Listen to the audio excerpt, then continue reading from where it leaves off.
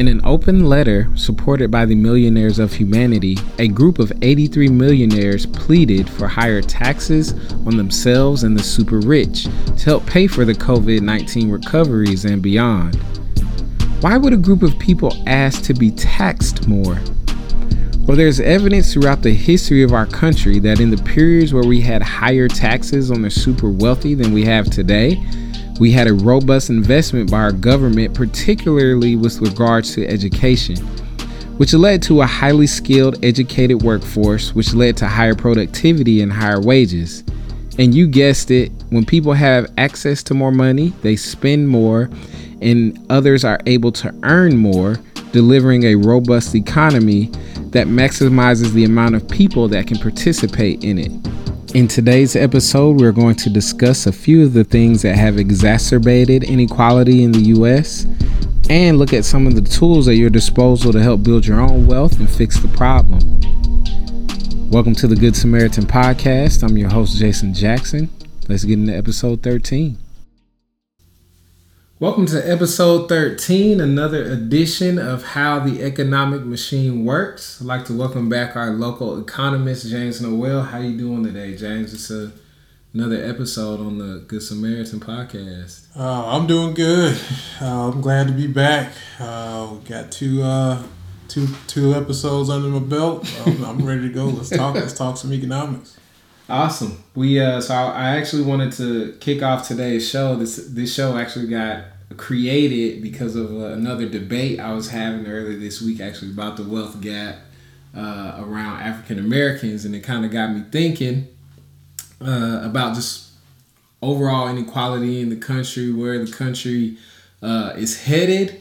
So I was able to find some data to kind of reveal where we are as a country and what I ultimately think are your tools to really combat it, because we're definitely as a country going towards or at least becoming more and more unequal as income is distributed throughout our citizens. A smaller amount of people are gaining more and more and more wealth, while large majorities of the country are staying pretty much about the same or even losing some of their wealth or their income are stagnant. So we're going to get into all that today.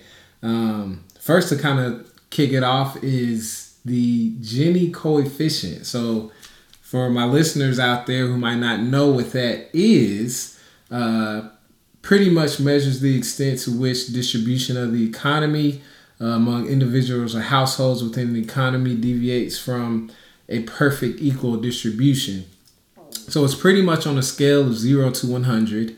America sits at a 41.5, with 0 being a perfect equal distribution, which you will not find anywhere on the face of this planet, at least in this universe, not on Earth, with perfect inequality getting a score of 100. So we're at a 41.5.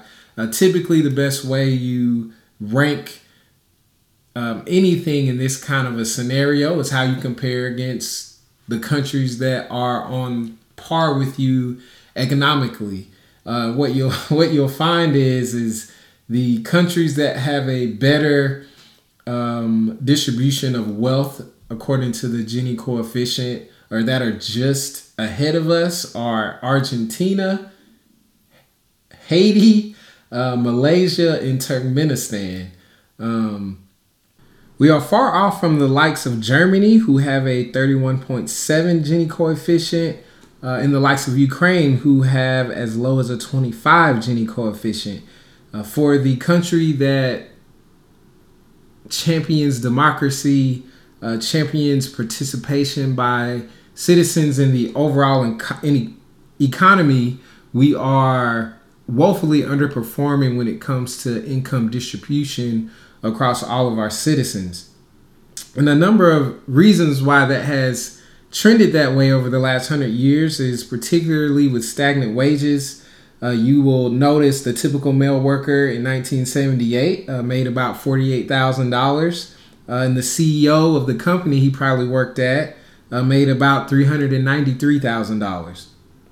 We fast forward to The years of 2010 in our current decade, the typical worker, the same typical male worker, makes about $33,000, and their CEO probably makes about $1.1 million in salary.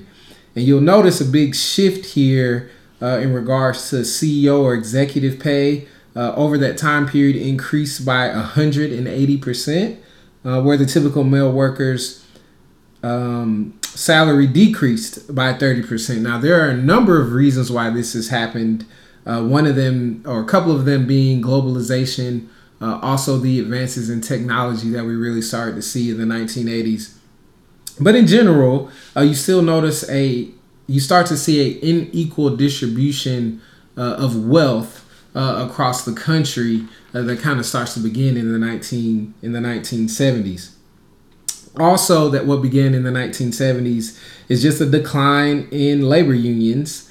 It pretty much mirrors and is correlated with the share that the middle class earns in income over that time. So as the power of labor unions in our country or in our economy started to dwindle, so did the amount of money middle class Americans started to take home.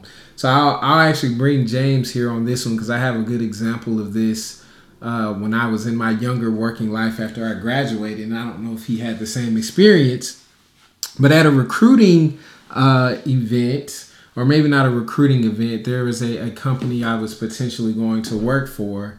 And one of the things, and it was a management position, and one of the things you got a sense of is there was definitely a culture inside the company to crush any beginnings of a labor union being started. Potentially, the company, the HR department was tracking the amount of labor unions inside the company, and there was an active offense by the company, particularly around the HR department, to not only stagnate the growth of unions, but to pretty much get rid of them and what they had inside the company. And at the time, young kids fresh out of college, I almost want to say I was a little brainwashed. I was like, everyone I talked to kind of asked about labor unions, and labor unions got bashed. Labor unions had become vilified, at least in my mind, in the way it was discussed. It was bad for the company. It was bad for you as an employee. Labor unions were not something that was shown to provide any value coming from the company's perspective. So, James, I don't know if anything like that ever happened to you, but I'd love to get your thoughts on it if you had something like that.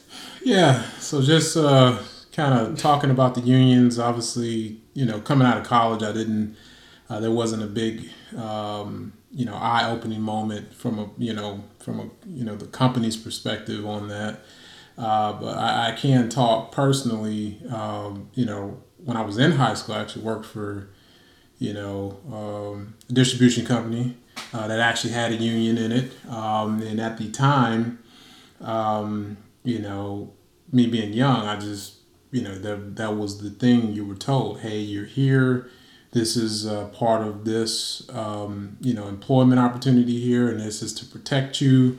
And that we represent you in all facets, from a legal standpoint, from contractual standpoint, from a compensation standpoint. And so at 18, I didn't know any better. I just paid the dues and, moved on. But one of the things that, I think, just to kind of talk to it slightly is, back when companies were taking advantage of people and putting children to work, it made sense. And I think, not taking a defense of the company's perspective, but I think the federal laws, I think business practices, I think the way culture is cultivated nowadays in companies, there's not a need for a union. So I think there's two aspects happening here from a corporate perspective of, hey, we are making strides to make an environment that we don't need to have a us versus them type of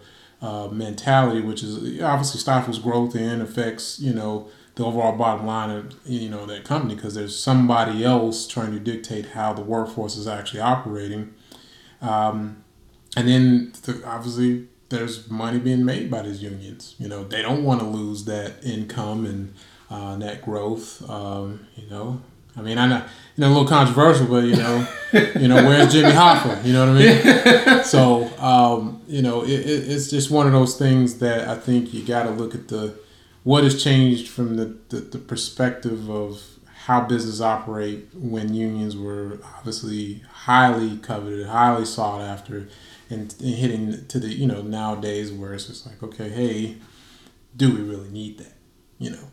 It brings up a good question, which we won't do in this show. You actually give me another idea to dig into labor unions some more. But for today's episode, to just take the data for what it says, even though correlation does not equal causation, there's definitely a high correlation with the decline of unions since the 1970s to today that pretty much mirrors the decline in the share of the middle class's income from those companies. And what we all know is that the growth in the country has been phenomenal since the 70s. You had the tech booms that occurred in the following decades. And it appeared, and I won't even say it appears, the data shows that the middle class hasn't earned their fair share of that growth, and most of that growth has gone into the pockets of a few wealthy individuals. But be that as it may, we'll definitely thank you for the idea. We'll definitely look into the labor movement in America and definitely unions in America because it's definitely a discussion that needs to be had as well. But in addition, as we kind of look at overall inequality, the peak years for income for the top 1% were in 1928, which is prior to a crash, and 2007, which is also a year prior to the Great Recession, in which the top 1% of individuals in our country took home 23% of the overall income. In addition, you've heard me talk on other shows.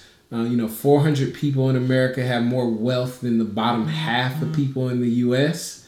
So let me say this again.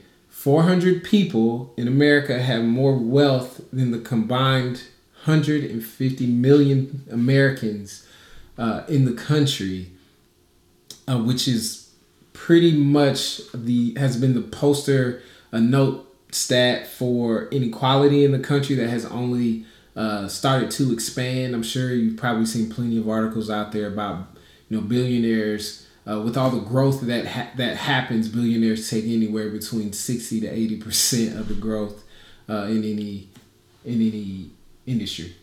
So in a nutshell, as we talked before, the U.S. economy is based on consumer spending. It is 70% of the economy itself.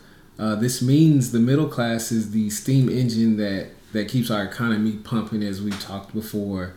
But overall, if the wealthy continue to absorb the majority of the growth and the money that flows through our economy in such large amounts, as I just mentioned, it being 23% of the overall income just prior to 2007, these are associated with crashes in the economy just because there's not enough money making it to other parts of the economy. When I say other parts, I particularly mean the middle class, the working class. There's not enough money in those parts of our economy. Then if people don't have that money to spend, then the economy can't continue to function over the long term in a growth trajectory, which is why you pretty much have ended up in a crash over the decade in those two instances. Yeah, and the funny thing here also too is obviously this has been a very polarized debate in terms of the political candidates that are running for office, and it's constantly being brought up in every election cycle. And the problem with that wealth gap conversation is one, it is gonna take some political influence, and two, a lot of institutional and policy changes. And then the last thing no one ever wants to bring up or think about is time.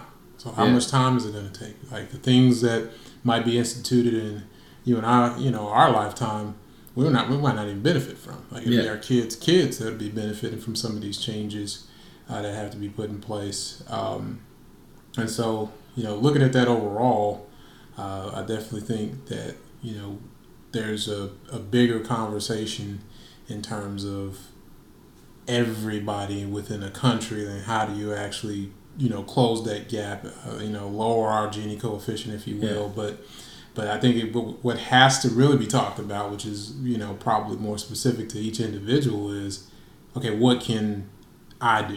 Like, what is that one thing that I can do that can kind of help me now? Because if I could give myself $1 million, then I'm doing it.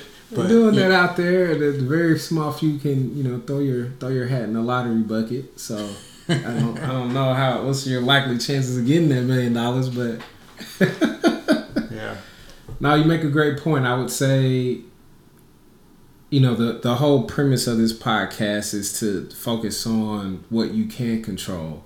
Whether you're a woman, whether you're a minority, whether you come from the working class, whether you grew up poor, whether you grew up middle class, wherever you come from, the system, I don't want to use the term rigged, but there are obstacles in your way, whether you're black or you're white, or whether you can get the same amount of pay when you go out into the marketplace. Like, yes, those inequities in our economy are there, and you can't combat those inequities. And I think the great point for James to mention is sometimes it takes time. The civil rights movement took a lot of time just to get to the point where you get policy enacted where, okay, y'all black folks over there, y'all equal too. That it took a lot of work and a lot of time.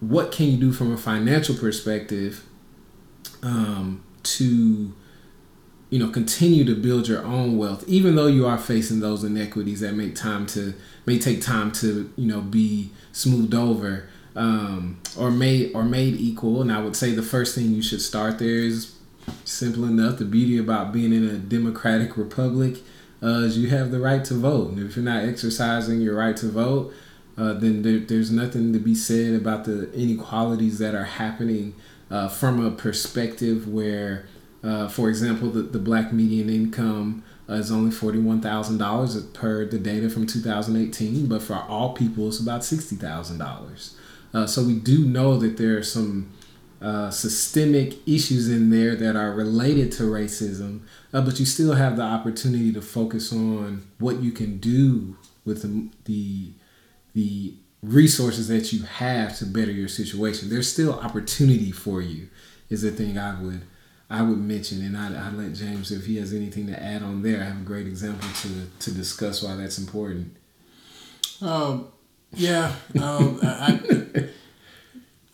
of the things what comes to mind also too when we talk about you hit something that was really important in terms of the voting.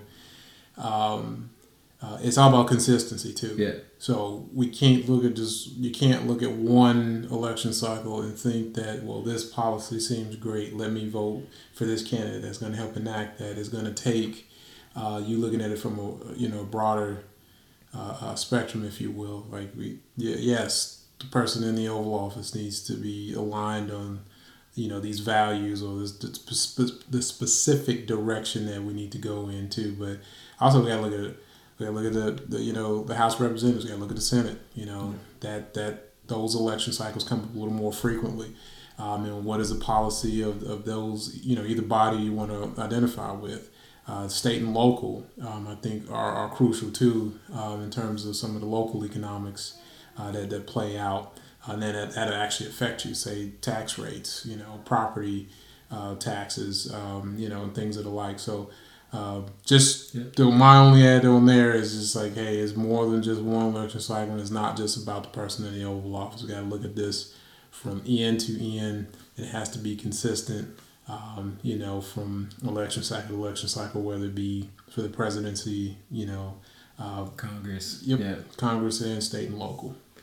And it's and I want to be clear here because when it comes to your personal financial well-being and wealth, you are the master of that fate. No matter who's in office, no matter who the senator is, no matter who the mayor is of your city, at the end of the day, what matters more, not that the prior does not matter, it's not an either or. I think you have to have both. If you want to maximize your opportunity, you have to vote, you have to be a part of the system. But while that works itself out, what can you do every 2 weeks when your paycheck comes in to better your situation? The point of this podcast is to focus much more on that piece of it. What can you do with the money that you make, that you go out and bust your tail for every day to help support yourself, your family?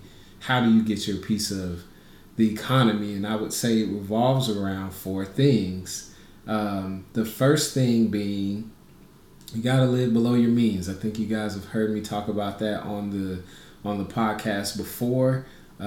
Even against the huge inequities and inequality that we've started to see in our economy, you still have a sword in the fight, though. You still have a sword in the fight, no matter how unfair it may seem. As long as you stay disciplined and stay consistent, and think about how do you live below your means. I think we as Americans have an addiction to having it all right now, today.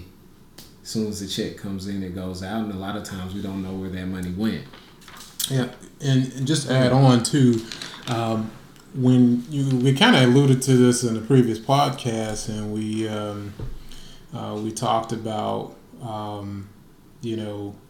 not just living below your means, but also not taking on more debt. Yeah. So like you said, just spending all the money that comes in once you get paid. But obviously, once you don't have any money, what's the next step? You got to start pulling out that credit card to get meet those needs, because human needs, human wants are insatiable. It's going to constantly grow or constantly be a thing there. But I do believe that debt is a part of this too. So you can, again, you spend, but you're going to spend in multiple areas. So I think that's another thing that has to be controlled, as well as how much debt you're taking on, which obviously eventually causes some type of pull from your finances, in a way that causes you to not have that money and continue that cycle. Yeah, no, we definitely know how we feel about debt on this podcast. It's, as we talked about amortization before. I think J.P. Morgan Chase, as you talk about banks, I think they had a $30 billion windfall last year. If you don't know, the way that banks make money is it's a cycle, but pretty much they get money from the Federal Reserve, we talked before, and lend that money out to commercial banks, who then lend it to you. And pretty much, if you don't keep an eye on your interest versus principal payments, what you'll find out is that you're giving most of your money away to those lenders who lend you cash. So debt's always going to be a thing we want to manage and, for the most part, stay away from in certain instances. But as we talk about living below your means, there's another book I'm going to highlight, and we're going to actually talk about some of the stats from there and talk about what you can do and kind of think about your life. One of the big things I preach on this show is emulate those you want to be like. So if you want to be a millionaire, what is it that millionaires do? So there are a couple great books I actually will recommend. The first being Everyday Millionaires by Chris Hogan. It's actually a rehashing of the similar book or same style book from about 20 years ago called The Millionaire Next Door. Pretty much what they do is the authors survey over 10,000 millionaires to really dig into the habits of, how did they really build this wealth? Where did they really come from? And how did they get started? And I think a couple of nuggets you'll find in there is Millionaires come from all walks of life. They come from the working class, the middle class, upper middle class. They're of all races and ethnicities. They're from a number of different industries or a number of different professions. And I actually am going to kick it back to James here because there are really 5 attributes that are detailed in the book about what they find from interviewing all of these millionaires and what we think makes them successful. Yeah, so just kind of, high level, just to sum it up from what the the Millionaires Next Door is talking about is some key behaviors that these individuals have ingrained in themselves, and they they follow as they are as follow. It's all about taking personal responsibility. Having extreme ownership in any and everything that they do. So practice intentionality. So you got to set your intentions in order to achieve those things that you're seeking. They're goal oriented. So everything's about putting those timelines together and those specific milestones to achieve. They're hard workers, so it's all about work ethic. They're gonna push through and not take breaks and play around a lot. So as you're saying, you work hard, you play hard, but they're definitely really focused on their work, and then they're consistent. So you got to definitely be consistent with respect to all the 4 previous goals. So it's really interesting that it's kind of simple in nature, but these are the things that it set those who are millionaires away from those who aren't. So you make there's a great point in what those attributes speak to. And as we talked about, living below your means, these 5 things have nothing to do with how much money you start with, where you come from, what you look like. These are just all behaviors. So living below your means, bring it up because there's a level of intentionality about it. So, you're being intentional about budgeting and what kind of lifestyle you're living and what kind of goal you're building towards. And you take personal responsibility for that, regardless of, the broader issues of inequality that are happening in our country that can be addressed in a certain way. Here, you still have to take personal responsibility. A millionaire, based on this survey, would tell you no matter, like I said before, no matter who's in office, it's still a personal responsibility that you have to take upon yourself to build this path forward for you. So there are a number of stats in this book, and really phenomenal. And I'm going to give you some there that refer specifically to living below your means and why you should consider it. The first one being, it took the average millionaire 10.2 years to pay off their mortgage, compared to 67% of them living in homes with paid off mortgages. So kind of think about that. The average, the most used mortgage or the most loan financing used in America today is a 30-year mortgage. Pretty much 90% of all loans in regards to mortgages are termed 30 years. And the average millionaire pays off their home in 10 years. There's a level of intentional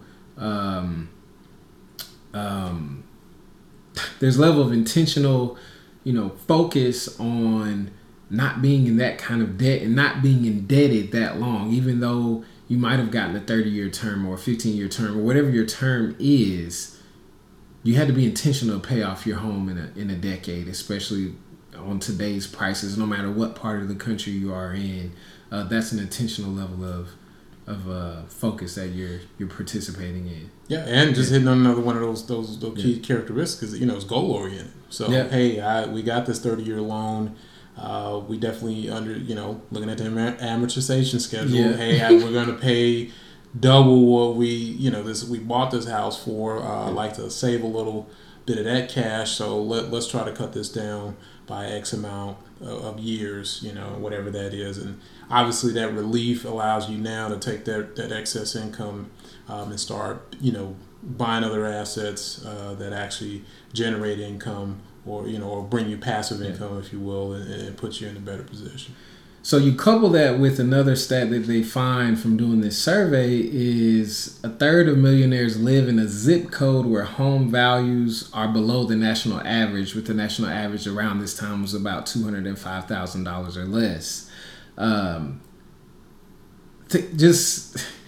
As I try to put this into perspective for you, living below your means you make, no matter what you make, if you're making $40,000, $50,000, $100,000, you have to be intentional with making the decision to buy a home that fits your lifestyle and your goals. In this particular example, and a third of millionaires live in $205,000 homes. They're not, they're not these $1 million homes that you see on TV. They're not $800,000 homes. They're not $500,000 homes.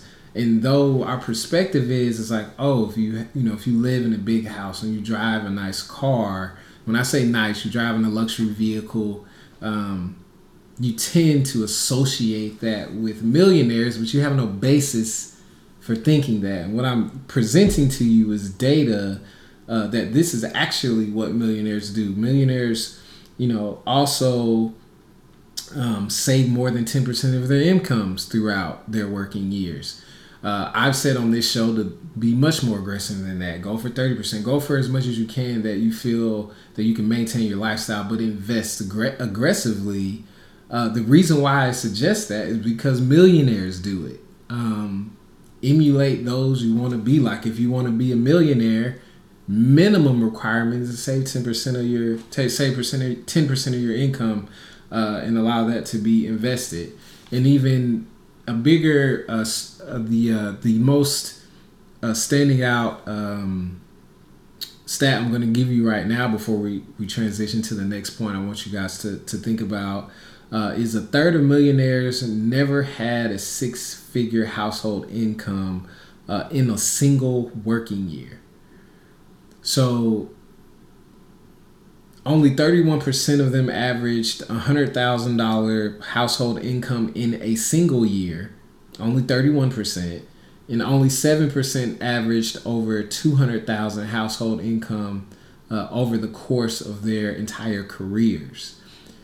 And the thing that really sticks out here is you don't have to make a whole bunch of money to be a millionaire. It's not so much about bringing in amples and amples amounts of cash, because if your budgeting is off, if you just don't understand what it means to build assets, or you don't understand how debt really prevents you from building wealth, it doesn't matter how much money that you make if you're throwing it away every check that you get. And that's the thing I really want to come across is when you're thinking about living below your means, it's so you can have access to capital that you can invest in other assets, whether it be stocks and bonds, whether it be real estate, whether it be opening a business, whether it be investing in a side hustle, whether it be investing in your education, which then can lead to you being able to generate, more cash for yourself and more wealth for yourself. Millionaires are intentional about what they do with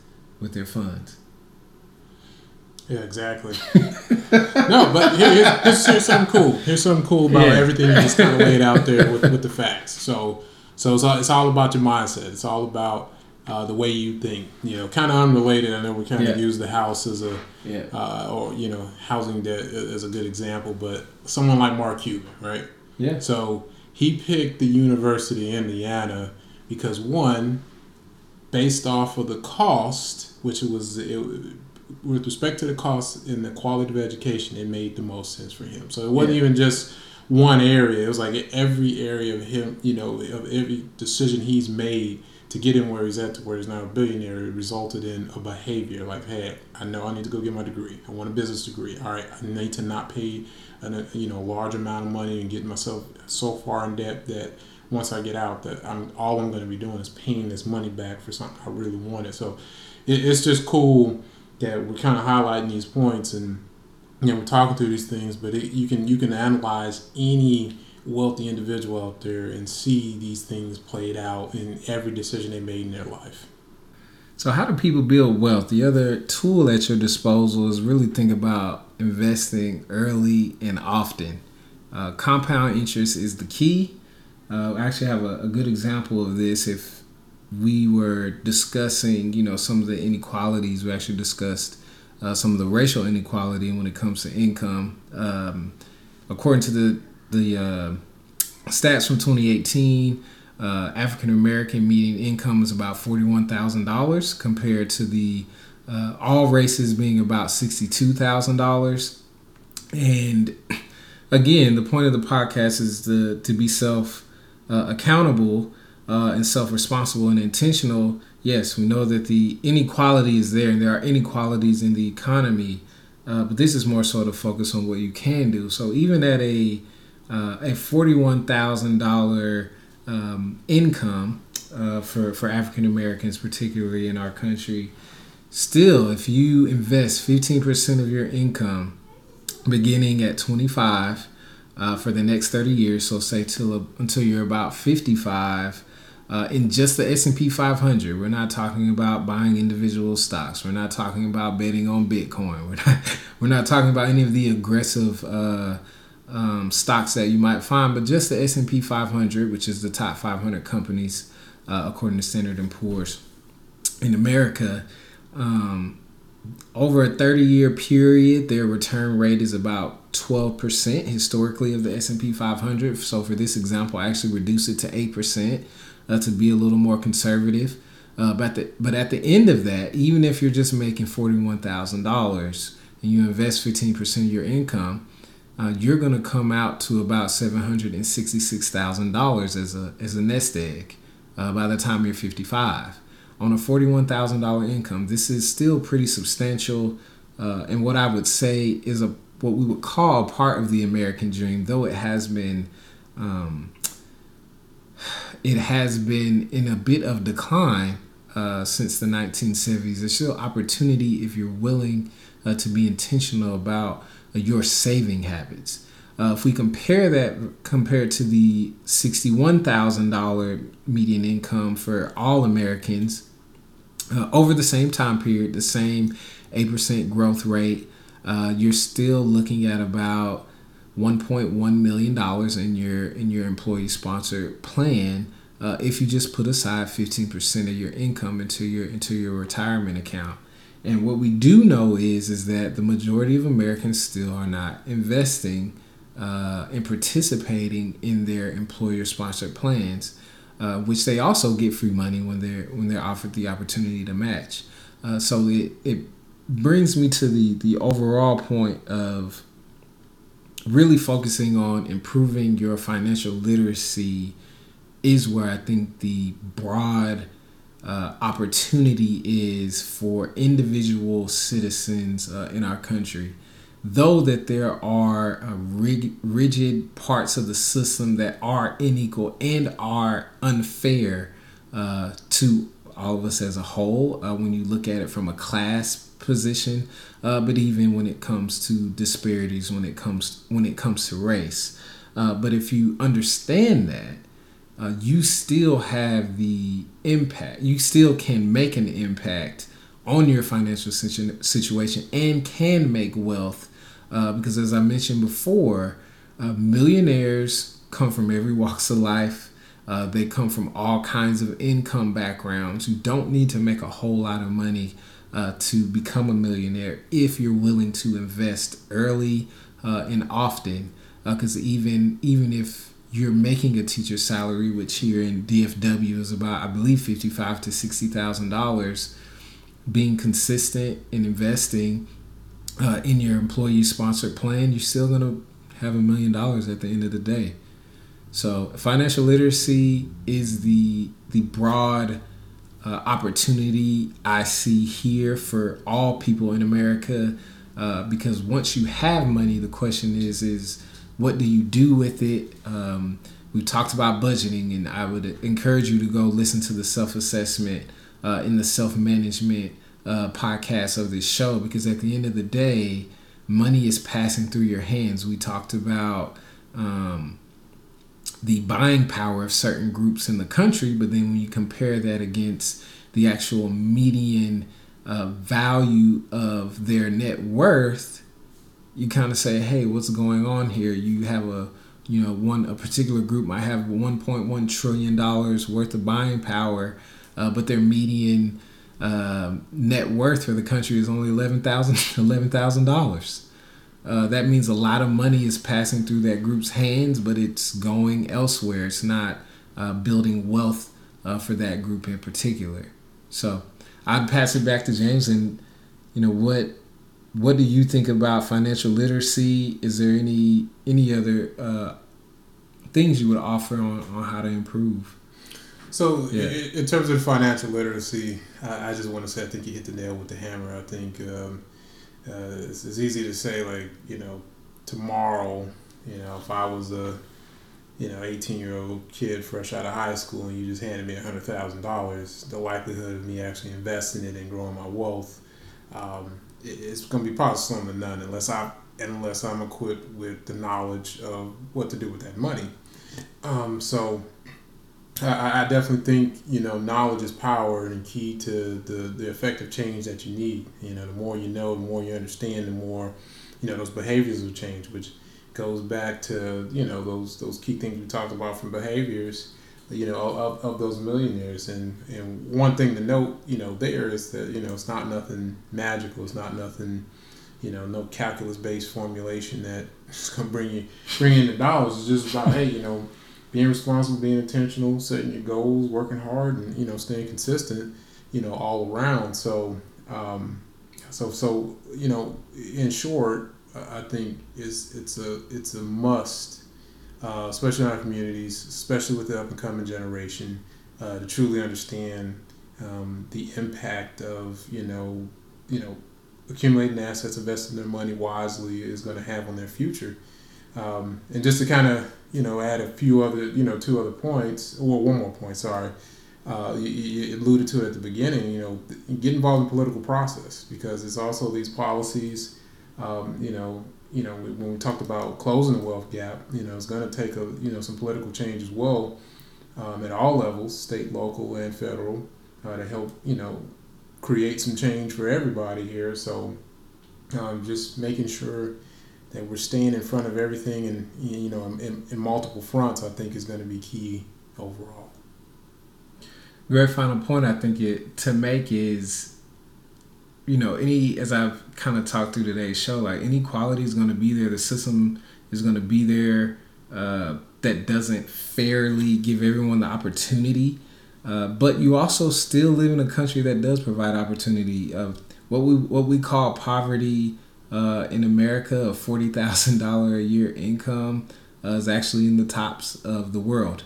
If you can focus on what you can do, you can go a lot further in this country than if you were born in poverty and in many other places in the world. So if you can just grab onto that little bit of opportunity that is allowed in this country, and you can be, as James said, consistent and disciplined, intentional with it, you can go places you never thought imagined if you're willing to make the commitment and the sacrifice to get there. Yeah. So good show. Yeah, I think it's a good point to land on. As always, no matter where you are in your financial journey, always take the time to be a good Samaritan. Check us out on Instagram. We're at the Good Samaritan Podcast to get some tidbits there, and hopefully we'll have some new media coming for you guys soon shortly. Peace.